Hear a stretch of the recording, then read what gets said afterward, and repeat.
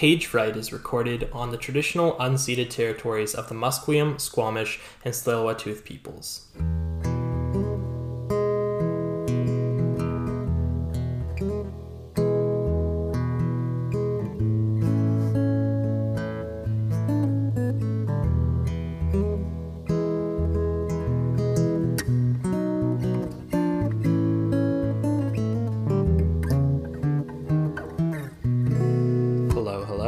Welcome back to Page Fright. My name is Andrew French. I'm on Twitter at @TheAndrewFrench, and this, of course, is the world's first podcast that I host. I am back here at my desk recording this intro about a week or two after speaking with Tolu Olorontoba, who's today's guest. And as usual, I've been thinking a lot about what Tolu said. Tolu is a very sweet person. I've only just met him, but he seems to be very insightful about the spiritual aspects of poetry as a practice. And this has been something I've been thinking about for the past few weeks in a little bit more detail and trying to think about, getting more in touch with how I'm feeling when I'm writing and, getting back to writing in general. And so, Tolu, thank you for helping inspire this kind of pursuit and this series of thoughts that I've been going through in the past few weeks. I've really enjoyed exploring these things. I want to jump into the episode pretty quickly here, and just before I jump into a description of who Tolu is, in case you're wondering, I will note that there is a content warning on the third poem in this episode, the last poem at the end of the interview, for suicide. So if that is something that could be potentially triggering to you, I just suggest to skip through that poem.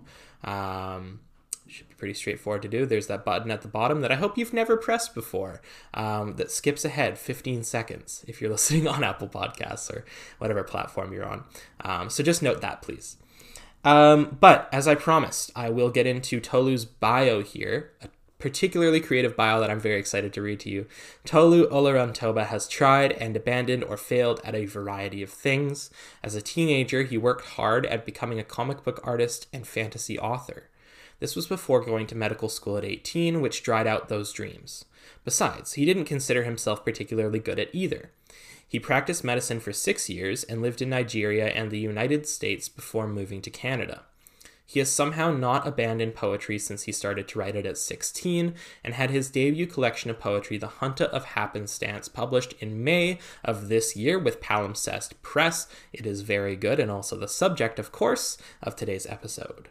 These days, Tolu manages virtual health projects in British Columbia and lives with his partner and 2 young children in so-called Surrey, BC, in territories of the Semiahmoo, Katzie, and Kwantlen First Nations. Here I am chatting with Tolu Olorontoba.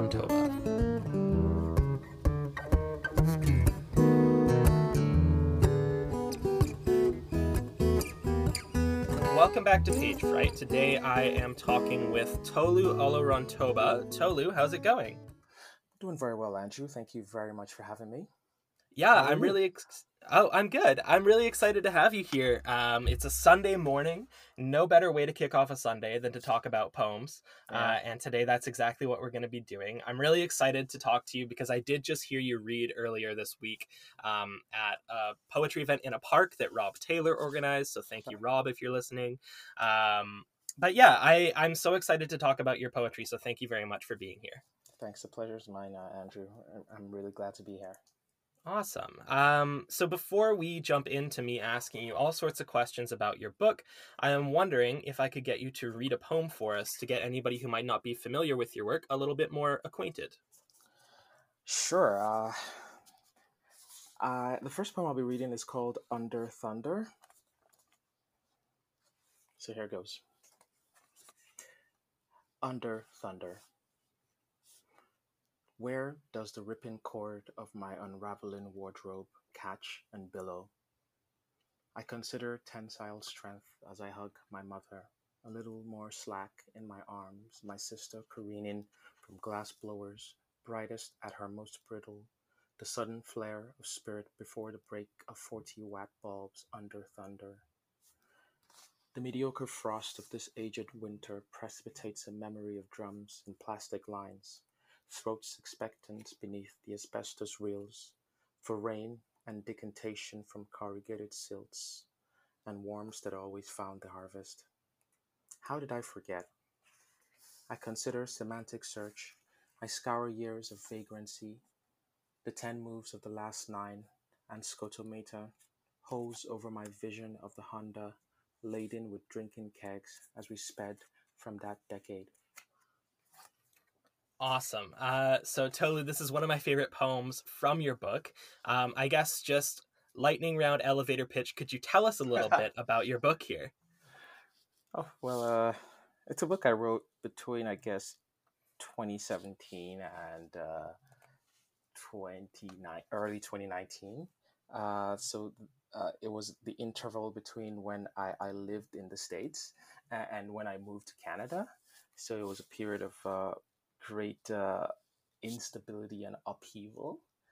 It was also a period where I started to seek help for my mental health. Um, so a lot of that turmoil, a lot of that um, sense of instability makes it into the book. And a lot of what I was doing in those poems, I imagine, was trying to work out what all of that meant to me. Trying to solve the equations that life was throwing at me, I guess. Um, and inadvertently, of course, a lot of my history before that point, or a lot of my viewpoints at that point, um, made it into the book as the raw materials with which I was able to process what was happening and what I imagined would happen, or what I hoped would happen, or what I wished didn't happen. And so, so it's in a word, I would say it's me grappling with notions of conflict, different kinds of conflict, turmoil within oneself, historical slash colonial turmoil and violence. What I perceive to be conflict in society today, things that aren't quite as they should be. Um, this is my attempt to solve some of those, at least for myself. That's a bit long for an elevator pitch, but there you have it. No, I love it, and I think that's such a great way of describing the book too. I think there's such a cool sense of uncertainty here that I think you find often in poetry, but you can kind of go two ways when you're writing or reading a poem, and that's sort of knowing and portraying what is going on and what is being thought through as a speaker in a poem, versus what I feel your poems do a bit more of, which is almost a searching. And it's really really nice to read that sort of thing and navigate that uncertainty with the speaker, in these poems. So I really really enjoyed that. Thank you, Andrew. Yeah, one of the things I wanted to talk about was mental health, which you just mentioned. Yeah. And I always ask writers who talk about mental health on this show a little bit about kind of writing the intangible, because I think mental health is such a difficult thing to write about, in that it does manifest itself through tangible things, but also it's a very large abstract concept that can be very difficult to pin down with language. Yeah. And so, how do you overcome that challenge in writing this book, or generally in your writing? Well, I think the way I navigate the world, at least the way I have navigated the world for the last 15 years, give or take, is extreme uncertainty. Um, what mental health challenges do to people often is that what were the pillars of the world, what were the unassailable truths of the world become shaken. And when those foundations are shaken, anything really is open to reinterpretation. Um, Hmm. I have really run with that. Um, I allow myself to question things. Um, I catch myself very often in my poetry asking questions. Almost in every poem, there's a rhetorical question that I'm asking. Um, I think I'm asking different questions now, meaning that some of those questions have morphed into better questions or different questions. Hmm. I don't have full answers, but I think, as you said, that searching is is an essential part, I think, of figuring out how to live well, how to understand one's place in the world, um, how to conduct oneself, how to ride toward the light, as it were, especially if one is in a dark place mentally. And so I embrace the formlessness, the ambiguity of life in poetry. I feel it's a great way to proceed. I think science is like that as well. We will always have more questions than answers. I think that's the way our reality is structured. So, whatever answers you get will give you more questions, and you can continue to follow that thread into more and more knowledge. Hmm. I really like this way of looking at it. And you mentioned science there too, and I have to bring up the fact that you were previously I mean, you still are in a very scientific profession outside of poetry. And so I wanted to ask a little bit about how that might impact your style of writing. Well, I guess the vocabulary stays with you. I attended med school for 6 years. I then practiced medicine as a general practitioner for 6 years. Um, a lot of that, uh, a lot of that knowledge stays with you. That learning about how things work on a cellular level, or on a systemic level, on a societal level when it comes to things like public health, etc. And also, of course, the Latinate roots of a lot of our terms in the health sciences um, helps one navigate the roots, the etymology of a lot of words. And so, you know, I can sometimes draw parallels between terms, that I've encountered in my medical education and, similar terms in English. And it helps me, I guess, unpack things in a different way. Hmm. I also think that my time in healthcare made me very aware of the fragility of life, and the frequent futility of life.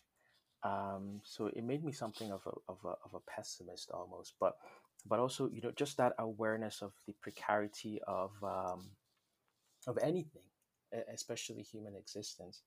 Um, that awareness has followed me and follows me into my poems, and I just continue to meditate on them. Yeah, and you mentioned there too, kind of one of the other things I wanted to ask about, and I guess even just tell you as a reader recounting their experience with your book, was that oftentimes I was almost overwhelmed by your grasp of language. And what I mean by that is, Tolu, you use some fancy words in here, and I and Not I deliberately. no, maybe not, but at times I am, looking things up, learning new words along the way. It was a really interesting experience as a reader, who typically, admittedly, I am one of the people who gravitates towards language I am comfortable with and understand and know. And so to be reading your book was a little bit of a different experience for me in that sense, that I was looking things up. I was starting to understand new words with new meaning. These sorts of things, and it was really cool as a reader to go through that too, and that experience. And it's interesting that you say that's like unintentional too. I think Yeah. that even just suggests the significant grasp you have of language, which might even stem from your previous experiences, right? As you were just saying, I found that so interesting as a reader. And even too, like we were talking about, um, your medical background, and I think the imagery in a lot of these poems too comes from medical experiences and medical settings, which is a really interesting combination with mental health especially, but also a lot of the other themes that your poems explore. I found it was a really interesting way of kind of getting at the things that you're talking about in here. So it was a really different experience for me as a reader, but one that I really enjoyed because it was kind of this refreshing experience for somebody who, as I said, I tend to gravitate towards the things I understand and the experiences and language I know. So it was very cool to read your poems and hear you read them too the other day as well. I found it so interesting to do that. Thanks. Thank you. I do find sometimes though that when I have to pause too frequently while reading a book to check the dictionary, it sort of breaks the flow. And you know, the feedback you gave me is feedback I received, you know, regarding this book as well, and that's why I said it was unintentional. I was just, you know, speaking the things that you know impressed themselves upon me. So I wasn't trying to be obscure. And I certainly want to be accessible to the reader, right? That's the reason why we share our work. We're not trying to be Hmm. opaque or mysterious. Of course. You know, so you know, it is feedback that I think I want to incorporate into my further writing. I want to invite the reader in and not, you know, lock them out. So it is something I'm working on. Yeah, well, I don't mean it in that I was alienated in some way. I just meant as in like, I found it a really cool way of seeing the world through a very different perspective from my own in some senses. In that, like, the way that you would describe things and the way that you would think of things um, was just so different from the way that I could appreciate and see the experiences that I've had, let's say with mental health, because I think that's common ground for you and I, in that I've had a ton of experiences with mental health myself, and through people I know. But um, I find the way that you I guess convey these things, portray them, was so cool to me because I hadn't thought to think of them in the ways that you did with some of the imagery. Again, I mentioned coming from your medical background, but also just generally your imagery was so impressive to me and so cool to me because it was all ways of thinking of things that I hadn't thought of. And so often that's what causes me to appreciate poets and their work, is that new sort of fresh way of considering the world around them. So I don't mean to say that I was particularly alienated. I think there was definitely a learning curve for me, but I don't think I was necessarily isolated from the work in any way. I definitely still came to senses of understanding and drew meaning from what you were writing, which I think is the goal. I don't know. It is the Um, goal. yeah. So I don't Thank mean you, to though. say that it took away at all from my reading of your work. In fact, I think it enhanced it. Um, it was just a very different experience for Thank me. you. Uh, yeah. Um, I think that I think, you know, once work is done, of course, when once work is done, if they can help the reader um, see the world differently, if they can help the reader share their viewpoint or their perspective, even if only for a moment, I think that would be the success that could come from writing. mm. So I consider that high praise. Thank you. Oh, yeah, of course. We are a little bit into our episode, and this is typically around the time where I'll bring in my question from my last guest for you. So, Tolu, I have a question for you from Brandon Wint, who was my last guest. Brandon is wondering Nice. what you are aspiring to emotionally, intellectually, aesthetically, etc., in your writing. Yeah, that's a big one. uh, uh, what does anyone aspire to in their work? Mm, But let me give that a shot. I think my writing is an inquiry. Um, I'm trying to figure things out. hmm So I think it's a kind of research, uh, metaphysical research, if you will, in which there's a lot about the world, there's a lot about existence, there's a lot about sentience, you know, being a conscious being with agency in the cosmos, uh, being a person in in a chaotic world. That, that there's a lot about these things that are very confusing and not very obvious. Um, and so I'm always asking why. I'm always asking why this? Mm-hmm. Yeah, one could say those are the big questions, right? That we still don't have answers for. Why are we here? And of course, in more recent human history, why are we so terrible? Um, um, why am I the way that I am? Um, how did we get here? I feel these are questions that I grapple with, especially in as we call it, late stage capitalism. And I feel that what I would like to be able to do is to use myself as a sort of lab Hmm. for researching the human experience and to share that. Uh, the hypothesis here is that um, there is a thread of similarity between all humans, and Mm-hmm. that if I am faithful to my research, I am faithful in my inquiry, that will translate to the experience of others. Um, and so I don't have any firm answers. But that's my poetry on a macro level. But on a Mm-hmm. micro level, I'm writing for myself. I'm writing to find solace. I'm writing for those little hits of dopamine when I complete a poem, or when I can extract uh, the negative emotions and thoughts that I'm feeling, and put them on a page, or when I can describe uh, my chaotic interior. Um, Usually, I'm not trying to, um, at that micro level, I'm not approaching it as a researcher. I'm just trying to be a faithful scribe of my experience. Hmm. Um, and it helps me, uh, you know, uh, incredibly, it helps me. And so I continue to do it primarily as a salve for myself. Hmm. But I find that if I take a step back, the scope or the breadth of the work also says something about the history and trajectory of the world. Hmm. And, you know, uh, it's incredibly validating that some people want to read this.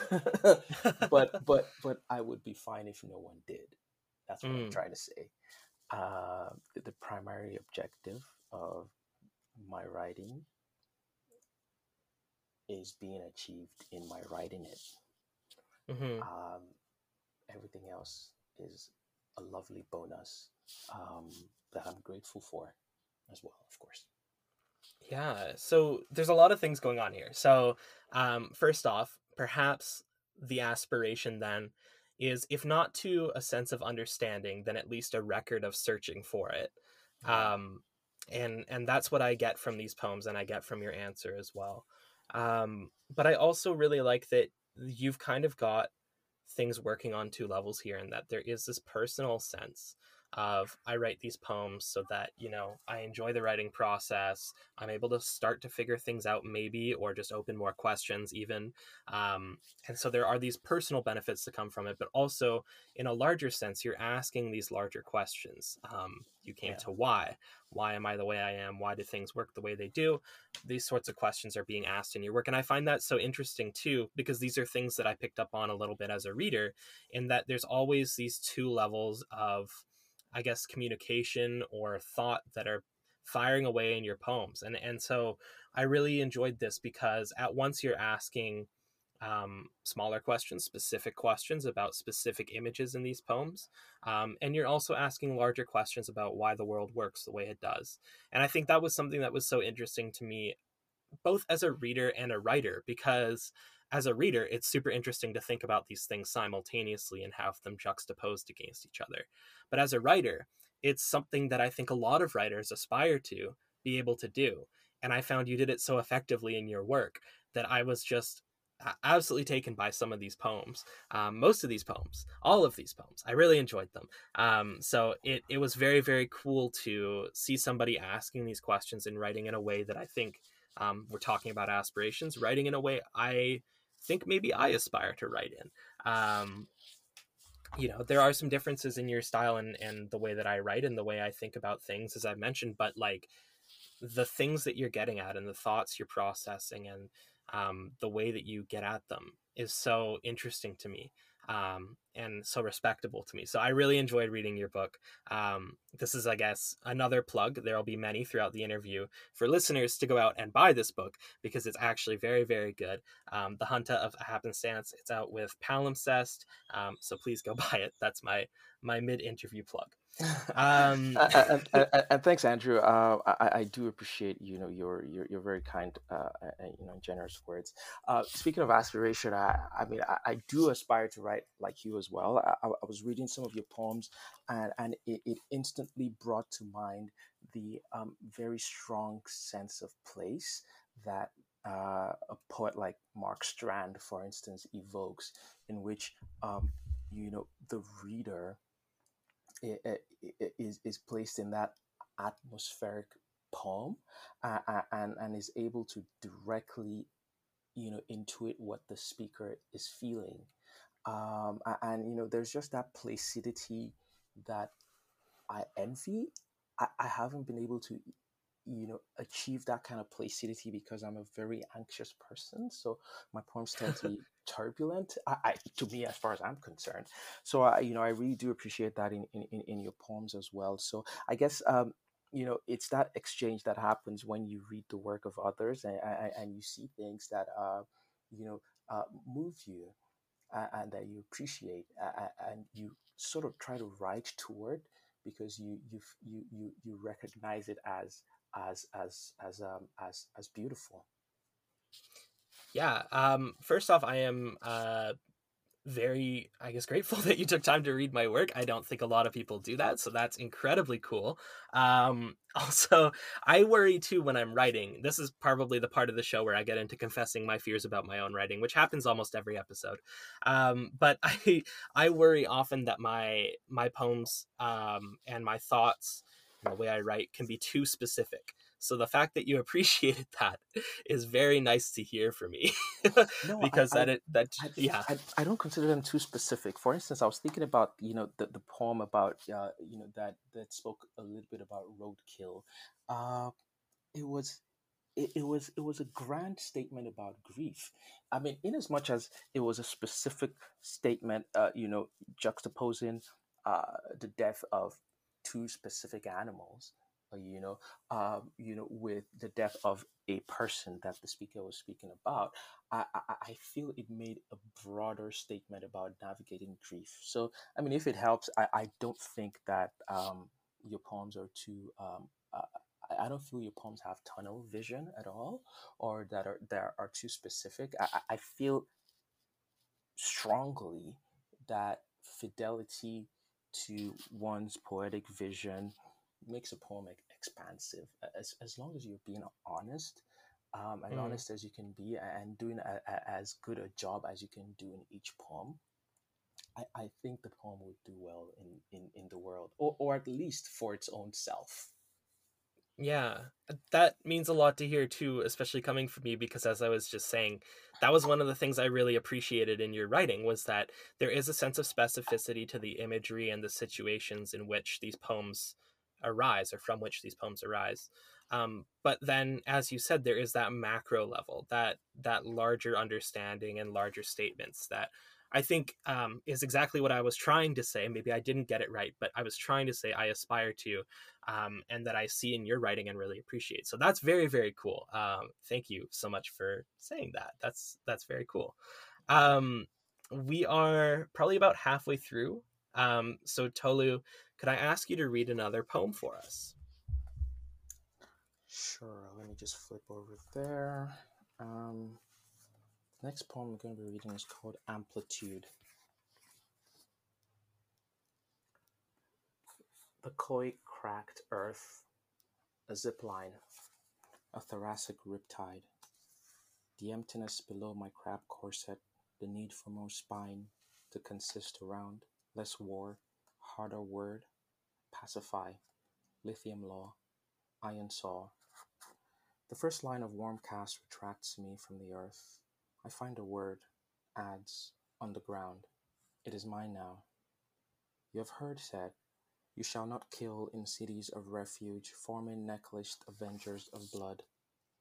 We remain improbable around this clatter of smiles, discussing death, hacking after inner man.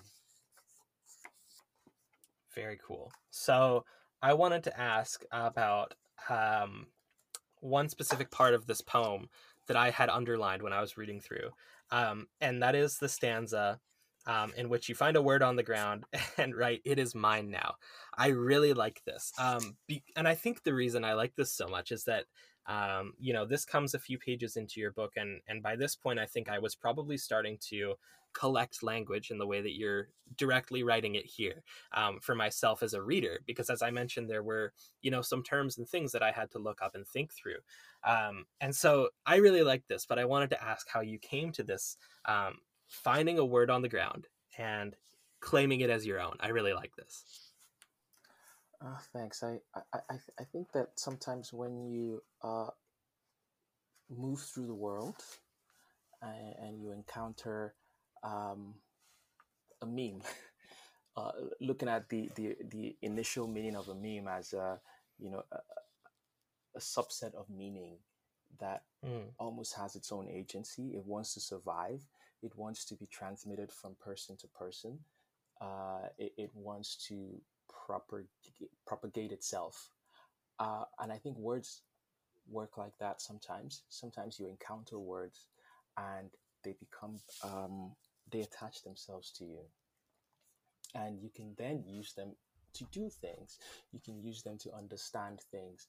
And if you look at an ads, as a tool, an implement, or a weapon, a word could be like that as well. So arising from the ground, one could, even in an abased state, or even in a low state, you could find things that are useful for navigating the world. I wrote this poem after reading Kamal Brathwaite's Arrivants trilogy, and he had just a majestic way of describing the world that I instantly identified with. And so I would say I wrote it under that influence. I don't know exactly how my brain draws associations, but I believe that is the environment in which that was created. I like this, and that image, or that stanza, I guess, really stuck with me. But I didn't bring up the fact that I had another line underlined in the first poem that you read, where you wrote, "I consider semantics search," and so this idea of using words, searching for words, trying to find meaning through language, is prevalent in your writing, or at least in these two poems, and was something that I really enjoyed in reading your work too. So it's kind of cool that those lines spoke to each other from the two poems you read. That's a nice little coincidence, or maybe you planned it. I don't know. I didn't. I'm not nearly that smart, but okay. But yeah, no, I really like that idea, and just this sense of coming to words in different ways based on your own personal experience, I think is such a cool thing to think through. And it comes up at multiple points, obviously, as I've hopefully just proven with my two examples in this book. And so I found that super interesting too. But I would be kind of making a mistake, I think, if I didn't bring up some other themes that are in this book. And so I wanted to talk a little bit about, you talked about being between kind of America and Canada at the point of writing this book. And so there is a sort of theme of immigration, as well as almost, I don't know if displacement is the word, but maybe a lack of well, a lack of placement. I don't know how to describe it. You can probably do it a lot more justice than I can. But I do feel that that was a really cool aspect of this book too, was that some poems and some books are set against a very specific backdrop. You know, a rural setting specifically, an urban setting specifically. It's horrible examples, but very specific backdrops where I found that these poems can move between space more than likely, depending on who the reader is. And so I wanted to kind of ask about that, both how this theme manifests itself in that sense of lacking place or lacking space, as well as how it may manifest itself in your language and the way that you approach writing these poems. Yeah, I think displacement is the right word. It's a very accurate word for how I have lived on this world these 36 years. Um, I sometimes think to myself that I'm grateful that I wasn't a popular kid when I was growing up in Nigeria. I always felt like an outsider, even when I lived in my own country. Mm, So I don't feel I was ever fully socialized into the society that I grew up in for a variety of reasons. So I grew up a loner. I always felt, yeah, there might have been something wrong with me. Um, but I feel that a lot of migrants or immigrants get a massive culture shock when they move to another country. Mine was easier because I'm already used to being insular. I'm already used to moving very frequently from city to city, uh, mm, having very few roots, as it were. So, it was just more of the same, only in a different country. So I had to, learn how to navigate, transportation and communication and commerce and so forth. But, the basic idea of being in an almost permanent state of displacement did not change.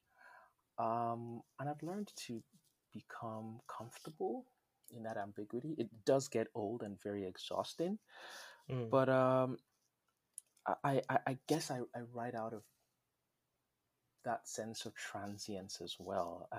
It's a good way to view our existence as well. Um, People sometimes get very comfortable with things as they are, but nothing stays as it is. So I think it's a very useful heuristic to view the world with nothing is stable. But of course, I must mention as well that I believe I found my people finally in the poets. I feel that truly these are the people that I consider my people. As a teenager, I wanted nothing more than to be accepted by the cool kids. But I was like, no, I didn't really want that, and I'm glad that didn't happen. Um, but now I think about my life and I feel, yes, those people that ask those questions and are, the weird misfits that see the world in wondrous ways and recombine all the trivia and pain and confusion that they feel into something new. Those are my people. mm. I I think have well, it's not an extremely similar experience, but I have at the very least a very similar appreciation for the poetic community, in that I do feel the same way that these are people who are searching for answers and searching to um, I don't know, convey their experiences in very specific and unique ways and Yeah. new ways and thoughtful ways that always challenge me to think on new levels. Mm. I have had that experience in encountering your work. I've had that experience in encountering a number of poets' work from our specific poetic community here in Vancouver, a larger one in Canada, etc. But I always appreciate that, and so I think it's a similar experience for me in that though I've been rooted in one specific physical space most of my life. I grew up in North Van. I live in Burnaby, pretty much the same thing. But there was a period where I lived in Ontario, so I had to, adjust a little bit to that. It's not really a huge culture shock, but it's something. But I think finding a sense of community can be so important to a writer. And I don't just mean finding a sense of community in writing. It helps to have friends who are poets, sure. And it's nice to bounce ideas off of them, but also just having a sense of belonging to something larger. Is so important to writing. And this is something that I don't think is necessarily a radical thought or like I'm coming up with some great new idea, but it's something that took me a very long time to recognize. And so I really appreciate you mentioning that too. And it's so true that like I have felt in the past year and a bit that we've all been in our houses or our homes, whatever shape or form they come in.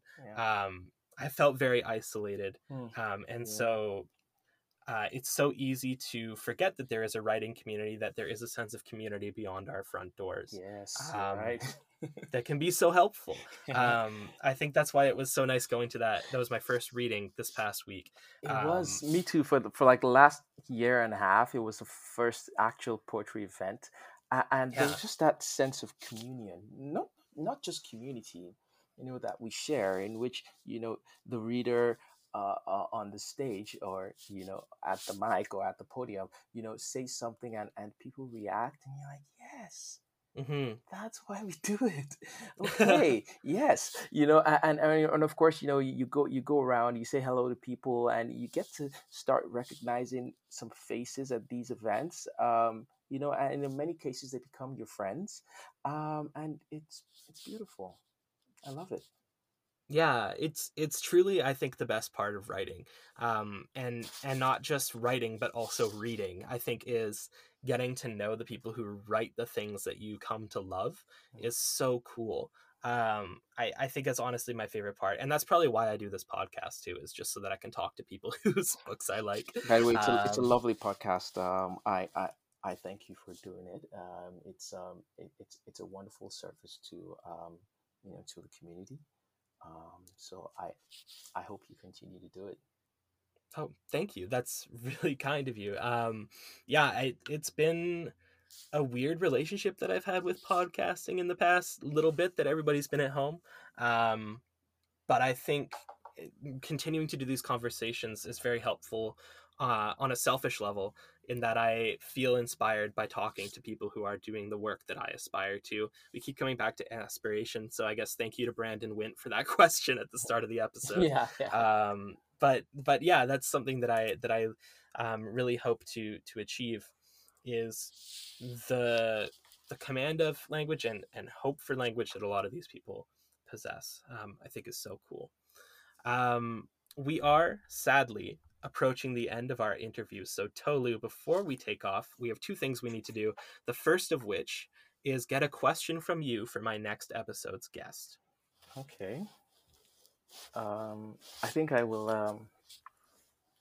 I think I'll riff off of some of our conversation today, in which I'll just ask. Okay, I'll just get straight to it. Sometimes when I write a manuscript, I sometimes wish there was something like a legend. Like sometimes you look at charts or maps and you have a legend that says, if you see this, this is what it means. If you see this color, this is what you should. This is what should come to mind. And I feel that when I read books in which I have no way in, or in which I have no connection to at least the speaker, or in which I have no key with which I can access the work, it becomes very opaque to me. And it's difficult to create a connection to the work. And so I often wish I could add a legend to my books in which I say, as you enter this book, this is what would be nice for you to know about me, Mm-hmm. and about my experience, that helps you uh, access these images, helps you situate the poems in, in space and time, um, and helps you get more of it. So it's not an abstract object by any means. It may appear abstract, but it comes from a place that you would appreciate more if you knew these Mm-hmm. things. So I believe my question is, using that sense of a legend to a chart or a map, what is the way in to your poetry? Ah, okay. I like this. Tolu, you may know if you've listened to a past episode that I do a really mean thing now where I turn the question around and ask you. So, Tolu, what is the way into your poetry? uh, I think I already perhaps made reference to it.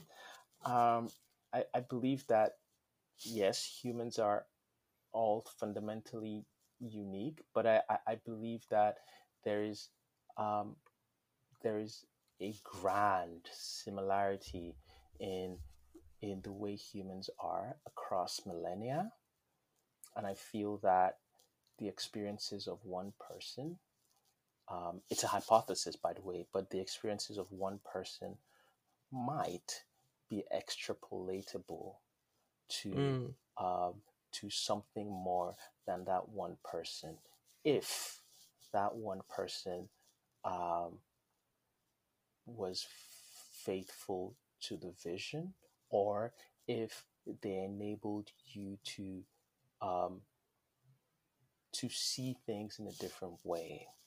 So I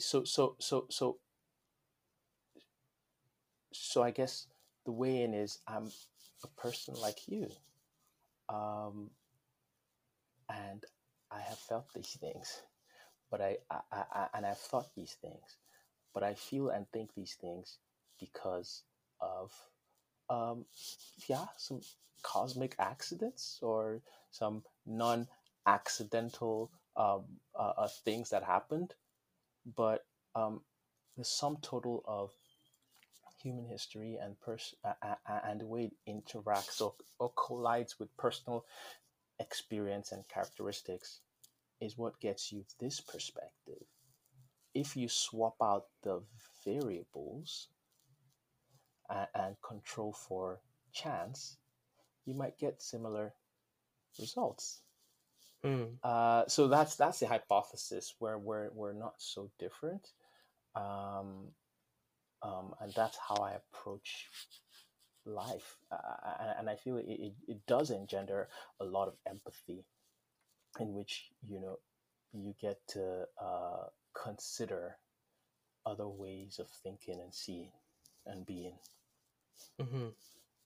I think this is very cool and a very interesting way of approaching your work too, because as I said, I think there are aspects of your work that at times as a reader I feel I need to look up a word, or I need to try to better understand a specific situation. But as you said, there's another level and another space where I think if you come to this book and many others too, as a reader who is open to connecting on some basic human level, not even basic, actually. It can be a very complicated human level in a lot of these poems. But connecting on that level, um, then this book and many others of its sort are very enriching as a reader.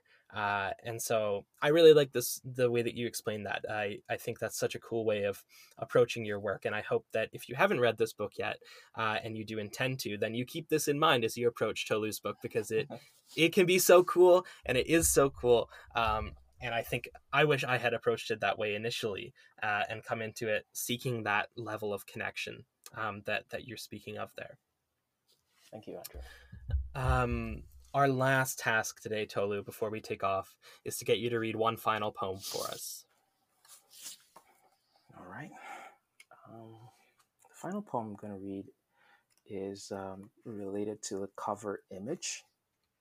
The cover image is of a plaque from the ancient Benin Kingdom, which was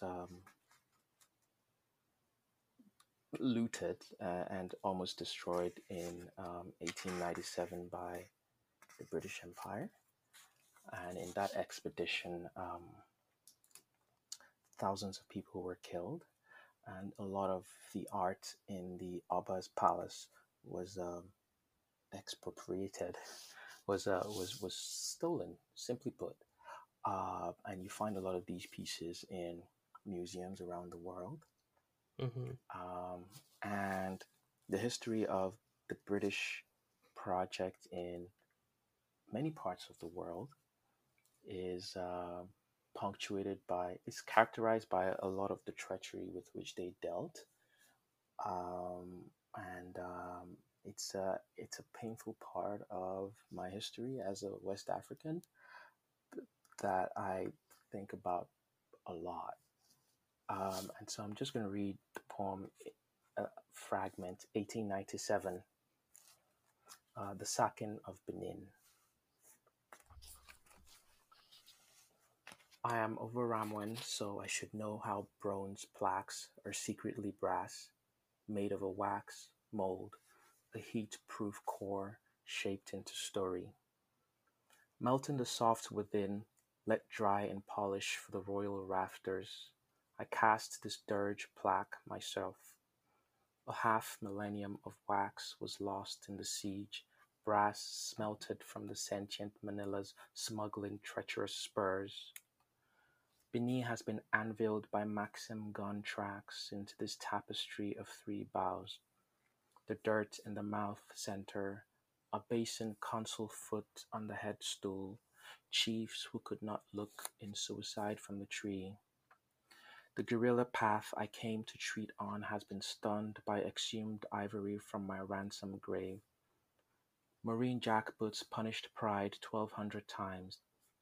A taxidermied republic of widows behind. In relief, a lament on the breached earthen wall. Questions are omens striking hammers from the plain.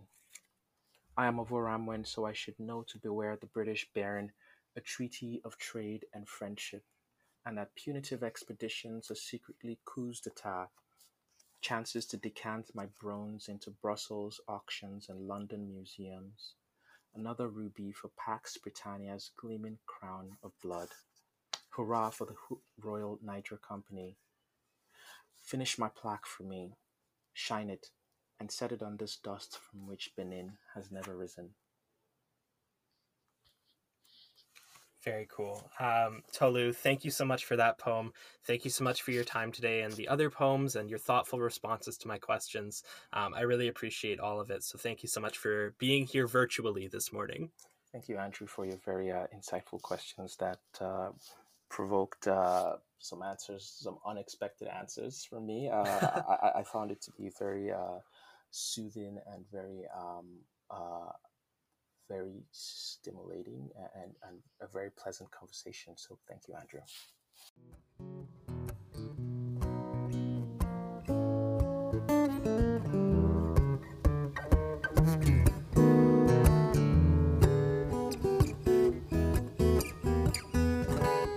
So there you have it. That was me chatting with Tolu Olarantoba. As I mentioned at the top of the episode, I've really enjoyed thinking through a lot of things around spirituality in writing as a practice, writing as something that can be very, very joyful and also something sorrowful at times. And so a lot of these things have stemmed from my conversation with Tolu. So Tolu, thank you for your generous responses and helping me think through these things, both directly in the episode and indirectly after that. If you are listening, I hope you picked up on these things in addition to maybe anything else you picked up from the episode. And if you are enjoying what I'm doing here, even though it's been kind of irregular lately and not consistent posting, it's super easy to make it official. All you have to do is subscribe to the show. You can do that if you're listening through an app. Even on most websites, I think you can at this point. If you can't, or even if you can and you want more Page Fright content, we are on Twitter at PageFrightPod and the same handle on Instagram. where you can find some lovely headshots of the authors that I interview here, as well as some clips from the episodes every now and then, and sometimes some special updates, that sort of thing. So give us a follow at Page Fright Pod on those platforms. Without much else to say, I think I will sign off there and see you when I see you, hopefully pretty soon. But for Page Fright, of course, my name is Andrew French. I'm on Twitter at @TheAndrewFrench, and this right here, this has been Page Fright.